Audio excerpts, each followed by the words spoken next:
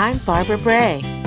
Welcome to my Rethinking Learning podcast, where I have conversations with inspirational educators, thought leaders, and change agents. Hi, everyone. Oh, I am so lucky today. I'm all the way talking to someone in Paris, France. Tara Linney. Hi. Hi, Tara. Hi. Hi, thank you for having me. Oh, I thought you were going to say it in French. Bonjour, merci pour... Nope, I don't know all those words. Oh, good. I took French in school, and I wish I could speak. I just knew bonjour. I should have said that right away. So, Tara, I've known you for some time, and I'm so glad you're here. So I'm going to just tell everyone how amazing you are first. Is that okay? That's okay. All right, here we go. Tara Linney is a Google certified teacher, a Google education trainer. She currently is working as an EdTech coach in Paris, France. And what a place to be. I mean, isn't that wonderful? We'll have to talk a little more about that and some of the other places you've been. Now, her biggest passion in education is teaching kids how to code. I think you have a book too, right? Yes, I do. Oh, we're going to talk about that. And you know coding. It's an important skill set. We need it. And Tara talks about why we need it, because as we progress in the 21st century, we need those skills. Welcome, Tara. Thank you for having me. Oh, I'm so glad you're here. So the whole idea is trying to get to know you, tell people about you, and you have a very interesting background. So I want you to share a little bit with my audience, kind of where you're born, how, a little bit about you growing up. All right. So I am what they referred to as a military brat, specifically a Coast Guard brat. Brat in a very endearing term because my father was in the Coast Guard. And so growing up, I was born in Connecticut, raised in North Carolina, California, New Jersey. I claim California with all my heart, though, even though I spent most of my years in North Carolina. And so growing up required a bit of moving around every 2 to 4 years. Yep. You were born in Connecticut? Yes. Okay.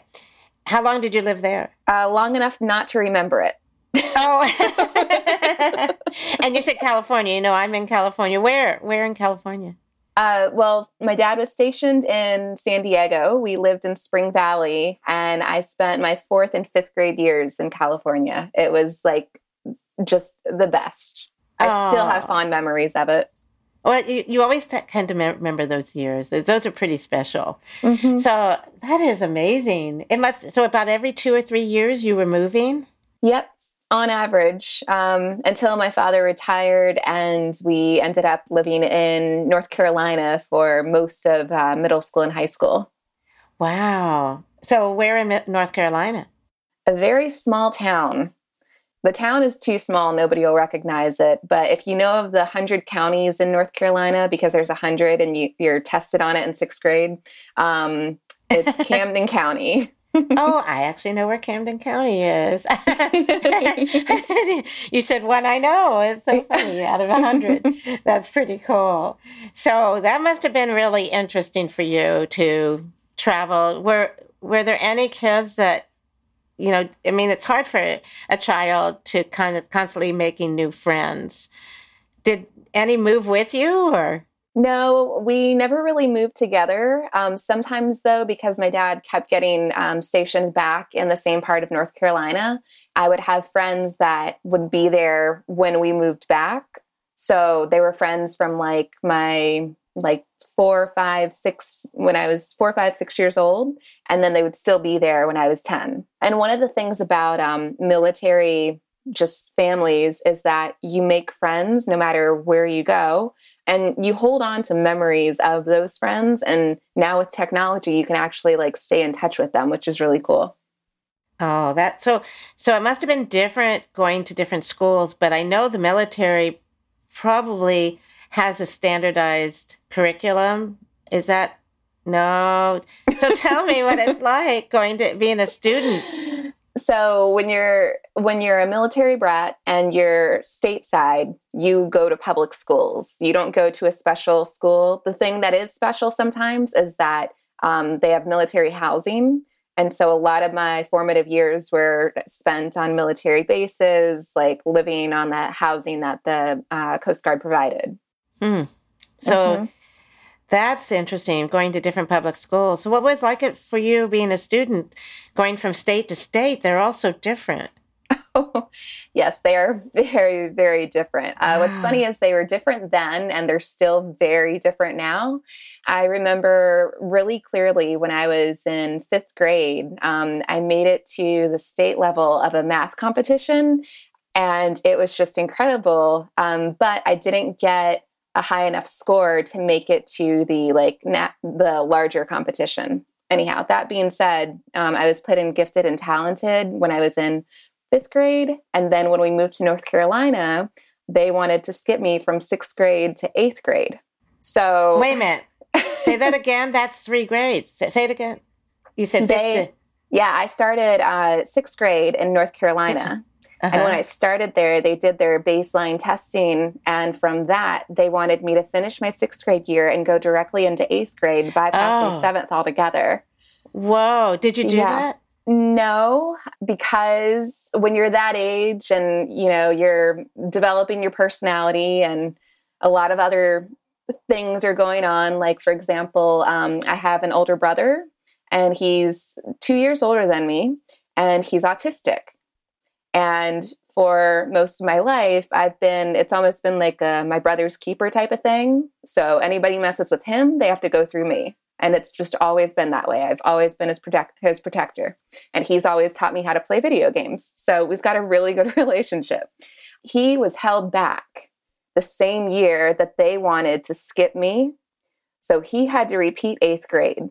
They wanted to put me in eighth grade.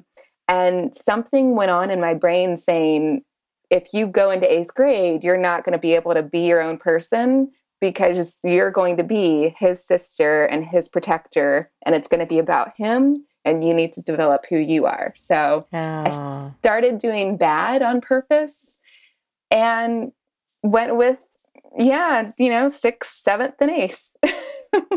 Well, it is hard. I know people that have skipped grades. And sometimes emotionally and developmentally, they're just not ready. Mm-hmm. They may be academically ready, but not ready for that. But the other way you said that with your brother, that is really an interesting relationship. Yeah. And how it impacted you. How are you today with your brother? Oh, he calls me mom by mistake sometimes because I guess I'm really bossy. That's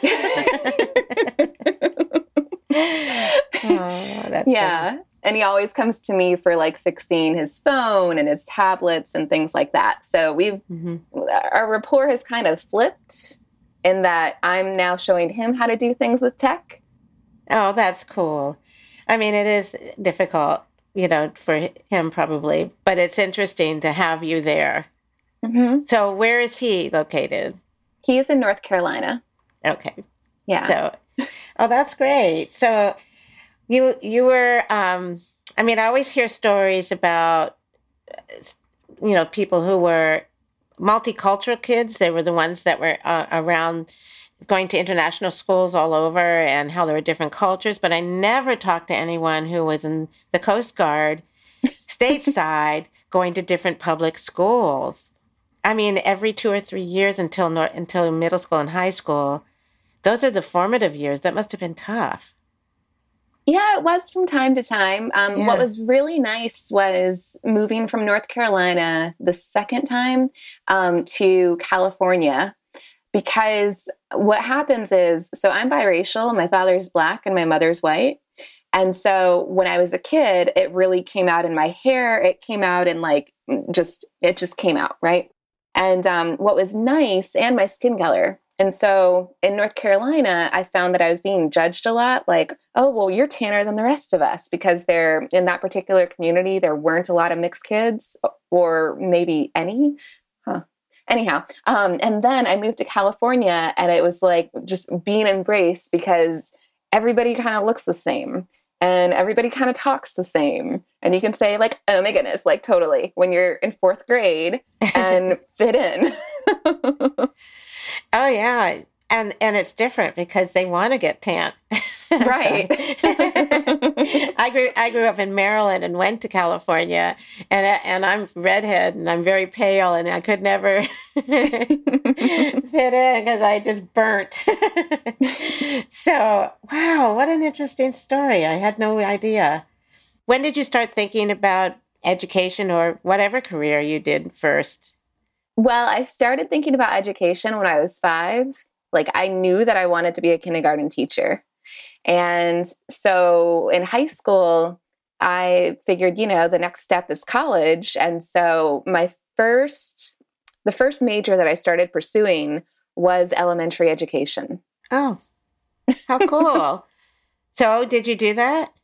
Well, I started. So I went to school in Greenville, North Carolina, and I was there on a scholarship for 1 year. I took maybe 8 courses in elementary education and different requirements and whatnot.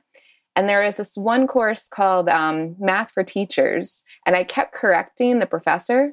And the professor didn't really like that after the first couple of weeks. And so they had me take a test, and whatever, we made a deal so that whatever I got on the test would be my grade. And then I wouldn't come to class anymore.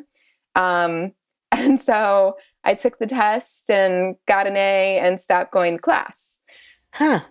So because of that and a number of other factors, I was like, I think I want like more like life experiences before I get into education. So I left North Carolina, moved in with my grandma in Florida for a little while, stopped going to college for about a year and a half, and started working in inventory and for marketing companies. And once I got residency in Florida, then I started going back to college. And this time I had time to think and explore and see different jobs and whatnot. And I went for a degree in public relations. And I got it. Now, okay, so we have to talk about that. So you got a degree. So what did you do with that public relations job? So I interned. Well, my first thing was to intern for the City of Tampa Parks and Rec Department. And I was really like ready to accept a job there, but life happened to some people who worked for the department, and that made it so that I didn't get a job there. Like there were no job openings. And so then I started working for a variety of marketing companies and did promotions for Starbucks back when the Frappuccino was first premiered. We had a thing called the Venti Van. I remember that. Oh, yeah. Those were fun, especially in the summer days in Raleigh, North Carolina. And so I moved to Raleigh and headed up their campaign there and did a variety of things for Expedia, Geico, and then went from working there for a few months and moved to Atlanta, Georgia. Wow. I like Raleigh. I did some work there, so the people are amazing. Oh, yeah. So, okay, so you moved. Mm-hmm. What did you do there? Well, there I did more marketing for companies like GoGo InFlight Internet. And a lot of these were kind of like startup things. So either it was a new company or it was a company that was premiering some new product or tool.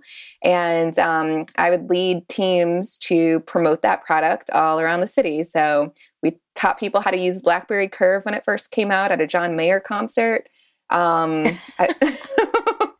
That was very interesting. I did a lot of green screen photography thing, like for Bass Pro's Santa's Wonderland when that first started.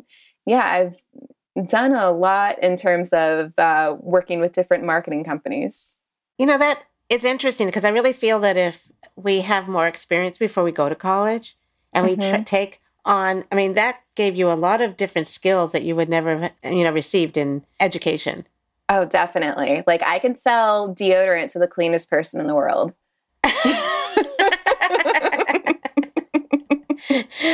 Well, it's the skill that all of us need to know how to market ourselves and even brand ourselves.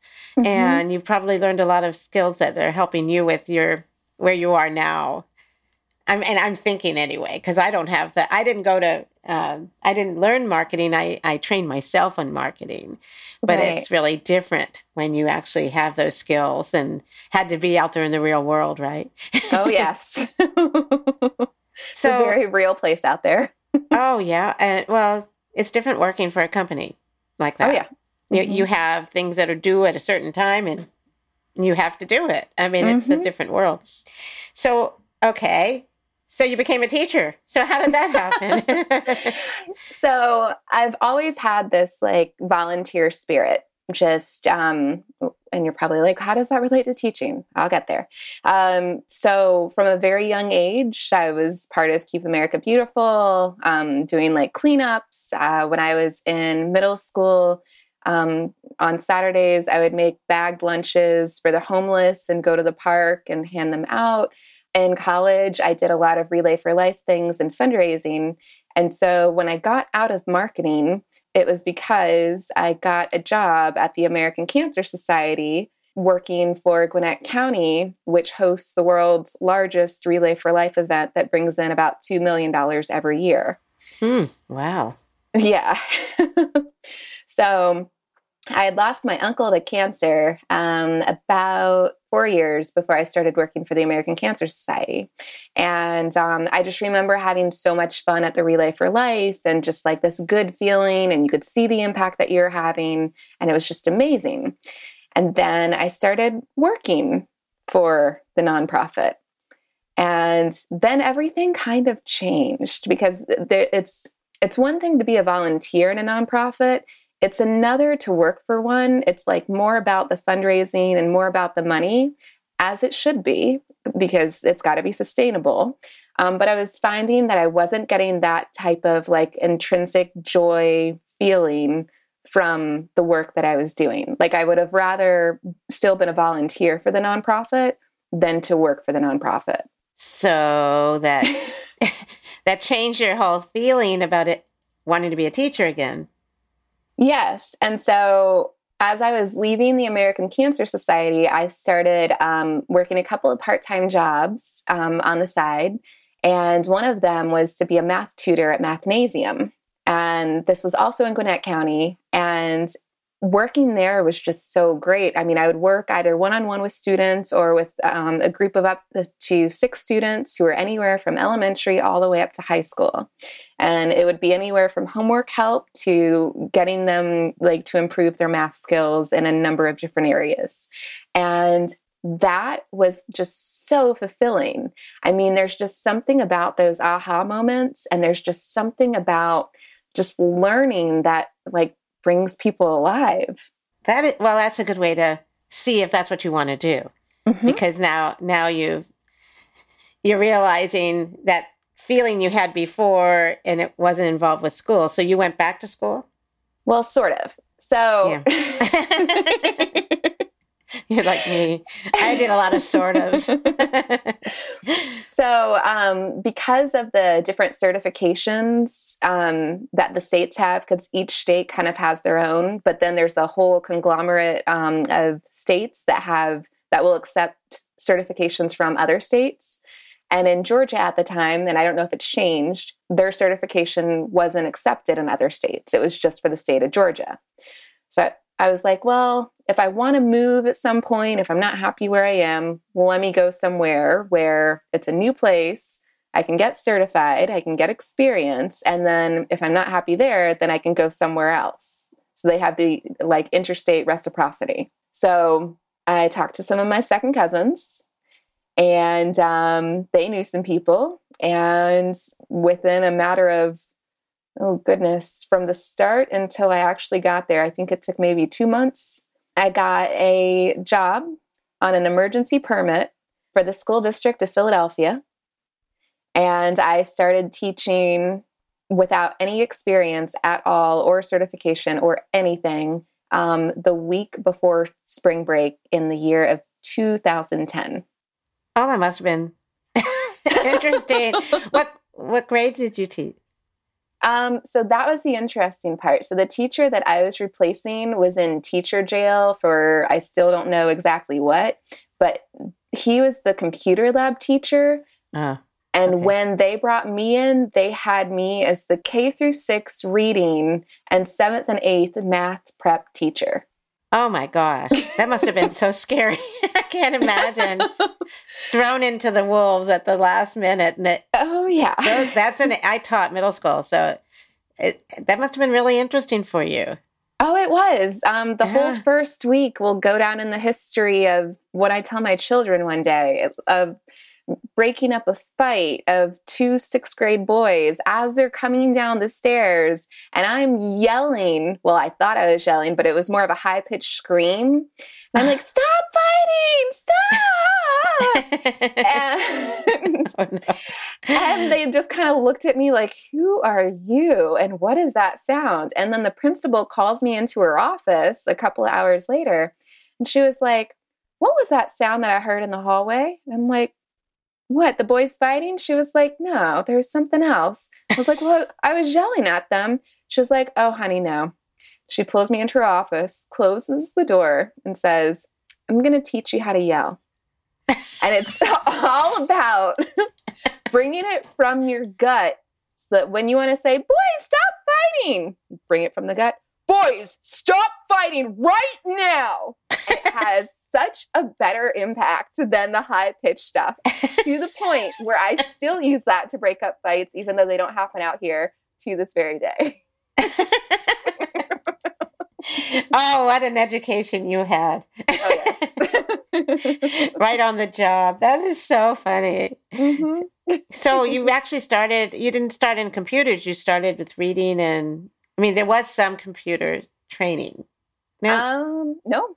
So how did you get into ed tech? Well, so I've always been interested in computers and in how they work. And then also in some of the marketing promotions that I did with like BlackBerry Curve and GoGo In-Flight Internet, that was all computers. All of my stuff was on spreadsheets. Yeah, so it's always been either some part of my work or it's been like kind of a hobby. Like half the time when I plan holidays and vacations and whatnot, there'll be like spreadsheets involved and checking things and stuff like that. So the computers didn't fully come in until, until I became a computer teacher. And that was in North Carolina 2 years during my third year. Oh, wow. Okay. Mm-hmm. So did you start teaching or were you you were ed tech coach. So how did you kind of get into that? Yep. And so while all of this madness is going on, I was working on my master's degree and my teacher certification through Drexel University. And I did kind of a hybrid program, though it was primarily online because I was in Philly for the first year and a half. I would oftentimes go to their campus, go to the library, take a couple of courses in real time. But for the most part, everything was online. So I have a master's degree and I have a certification as an instructional technology specialist, K-12. And so through that coursework, you're learning about technology, you're learning about how to integrate it, you're just learning the whole gamut of things. I was introduced to Twitter, so there was a lot going on.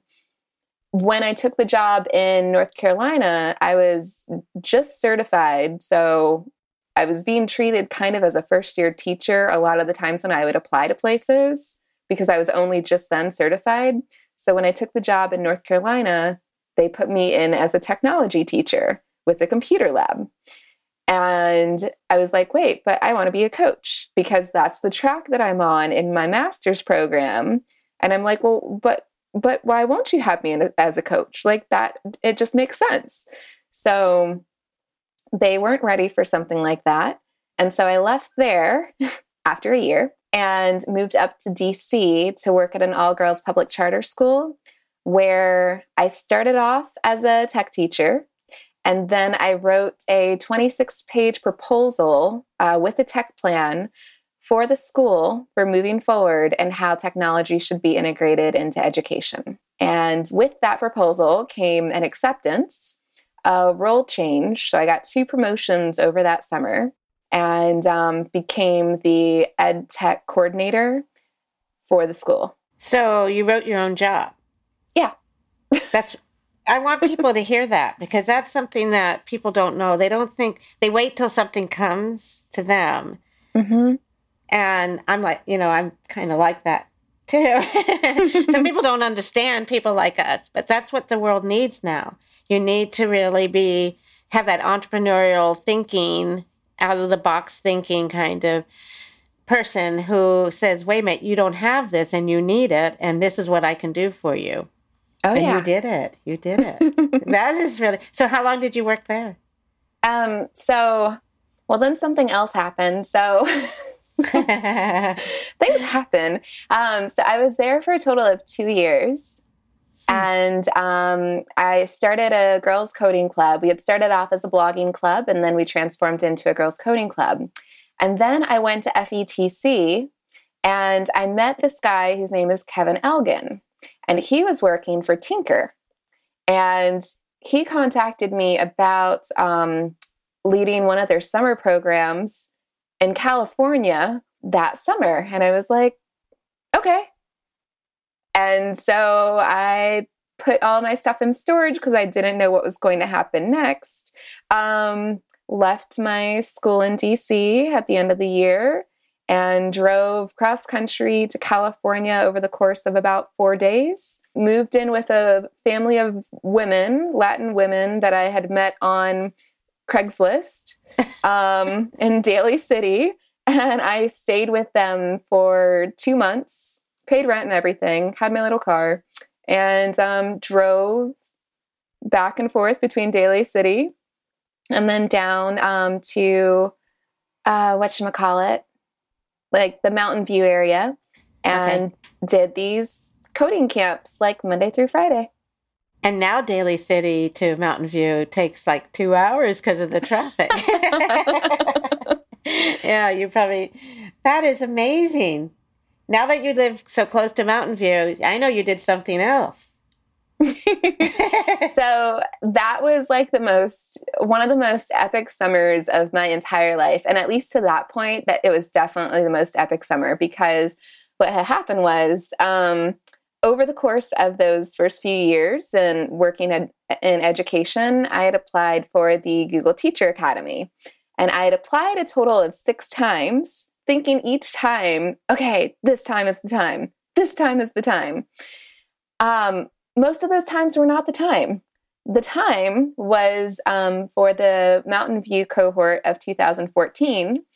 And so while I was out there, I figured like I would take the job with Tinker for the summer because my cohort was out there. It would be like one less trip, even though I had to fly back to the East Coast to Atlanta for ISTE. So I figured, why not? I mean, everything's out there. I like California a lot. Food is excellent. I definitely put on some weight. And why not? And so I did. So 2014, that's when you had that Google training, which is great. I'm a Google certified trainer too, so it's kind of fun to... There's a whole bunch of us out there, right? Oh, yeah. All around the world. Yeah. And I met you at ISTE, and, it's like we all become family. So you do have people now all over the world who know you and love you, and it's wonderful. So then you started, I don't know exactly when you started traveling. Was it? So traveling outside of the U.S. didn't start at all, except for that one time to the Canada side of Niagara Falls. That didn't start until I moved to Singapore. So after I left Tinker, because I had the opportunity to work for them, and I was like, do I want to work for a startup? Do I want to get back into a school? I don't know. I'm still kind of new to this. So I decided to go back the school route, and I took a job in Illinois, and I was there for a year. When I accepted the job, though, I didn't do my research. I really, really should have. And there were some district problems that were happening and union problems and things. And so I was like, well, I'm here for now.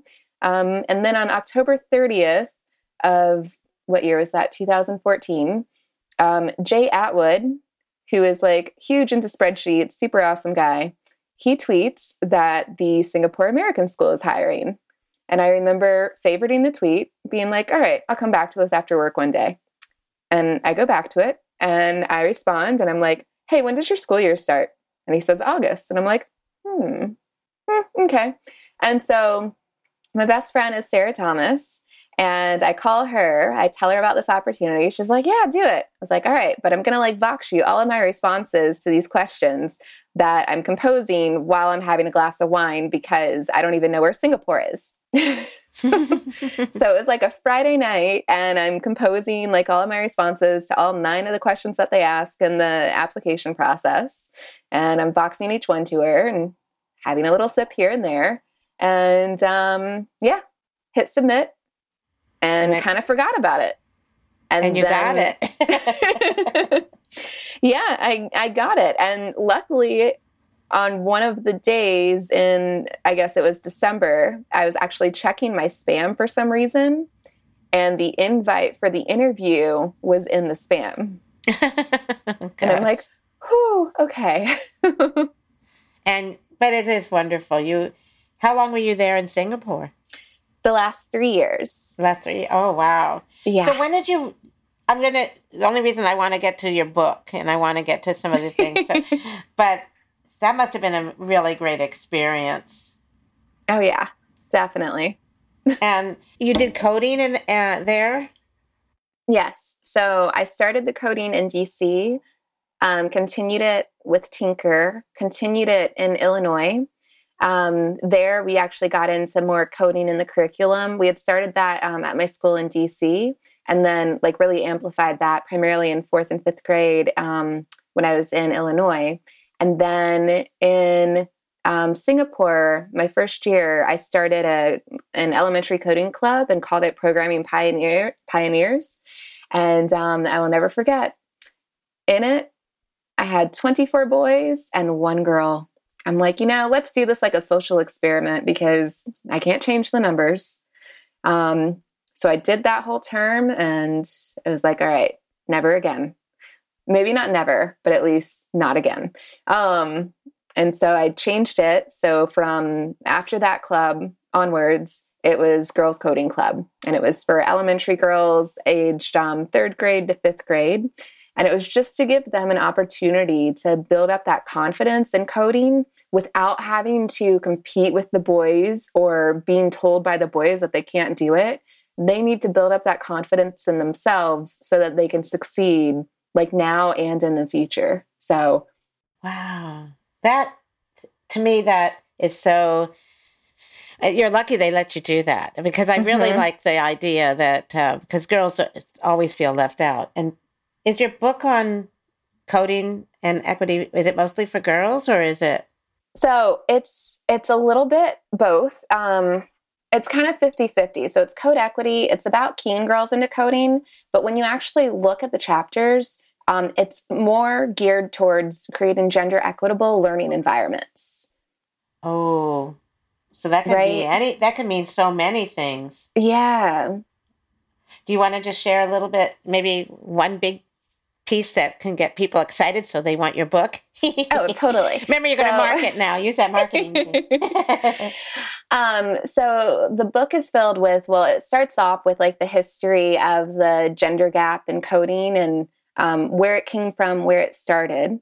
And then it gets into the gender equitable teaching practices. And some are simple things that you could do, and some are like whole makeovers of like what instruction could look like to make it more equitable. And then it gets into coding in the curriculum. So where does it fit? And and it covers everything from integrating in with math, reading, writing, even foreign languages. So, oh, wow. I just know a lot of schools, they bring, maybe they do some coding once a week, or maybe that's just a separate thing that they do occasionally. But I think it's really nice. It's like another language they really need to know. Oh, yeah, it definitely is. Oh, that is wonderful. We're going to put a link and so people know about your book. I know a lot of people would want it. We just got to get it out there. It's so cool.